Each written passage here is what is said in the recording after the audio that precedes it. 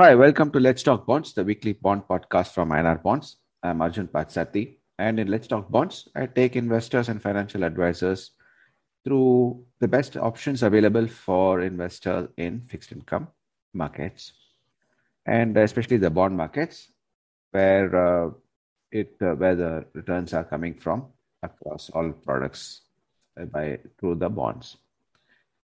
And in this podcast, it's all about the fact that markets are clueless. And the fact, why are the markets clueless? Because everybody else around them are not providing any direction. Central banks are clueless, governments are clueless, and no one knows what can happen going forward because there's so many things happening around the markets that it's very difficult to identify a single source of direction. And if you see the US markets, that yield curve, the 2 year bond is trading at higher yield than the 30-year bond. But even then, the whole yields have moved up very sharply, and no one knows where it's going to end.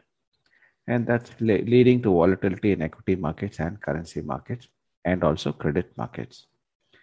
In India, the RBI is painting a very positive picture in terms of the fact that they are saying that they're able to control inflation, or that inflation expectations are slowly coming off. And it does look as if with higher inflation, government finances are looking better. And the government is not stressed for funds, which is again a positive for bonds. But the question is, with the forex foreign reserves down sharply, and with RBI selling dollars, the rupee INR is trading at record lows. Trade deficit is widening, and current account deficit too is widening, and the huge amount of volatility in markets. Even in this case, whether India is still positive in the whole negatives around the world, or will they follow everybody else as they go down a negative path? Difficult to say. So, what do investors do in this market, especially fixed income investors? And with equity markets extremely volatile, many investors want to have a balanced portfolio and give more stability to the portfolio through bonds. But with inflation at very high levels, it's very important for them to earn enough returns to beat inflation. So where do they look at? So we have now government bond yields rising again. They've fallen sharply after the last couple of weeks after indications of India being included in global bond indices. And as usual, INR bonds has covered what is the impact of this on bonds and investors, and whether how positive or negative it is. And but the yields are moving up again. So 5 year bond yields, GSEC yields are closer to 7.2% after coming down below 7%. And 3 year yields are at around 7% levels. And if you take Bharat bond ETF, 3 year bond yields at 7.15% and 10 year at 7.4%. And in corporates, state development loans, 10 year yields have come down to 7.5%. It will go up again.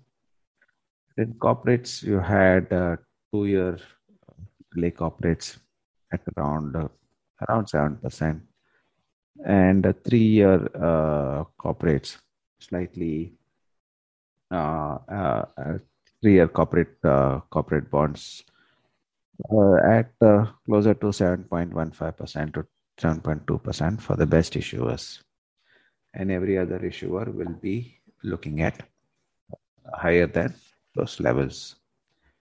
And in the private placement market, we have seen Apollo Tires raise 1 year bond at 6.93%.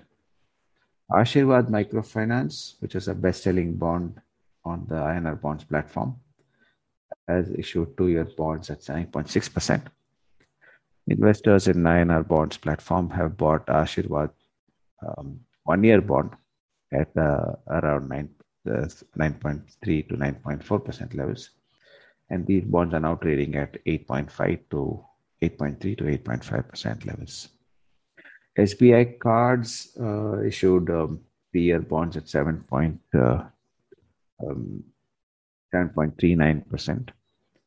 And NABARD issued 3-year bonds at 7.2%. That is it's a blue chip RBI agriculture regulator. Tata Capital issues 3-year bonds at 7.5%.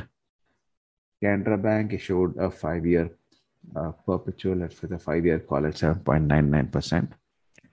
And State Bank of India, as like mentioned, issued 5-year call option perpetual bond at 7.75%, while Tata Capital Housing Finance issues 10-year bond at 7.85%.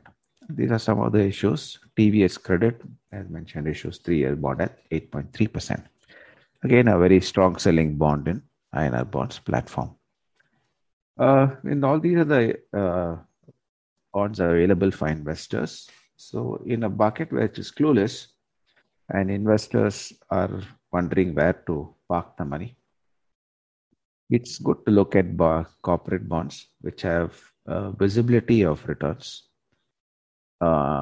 in a very short time. So maybe maximum of 2 years, maybe going up to 3 years, but definitely not over that because we don't know what can happen.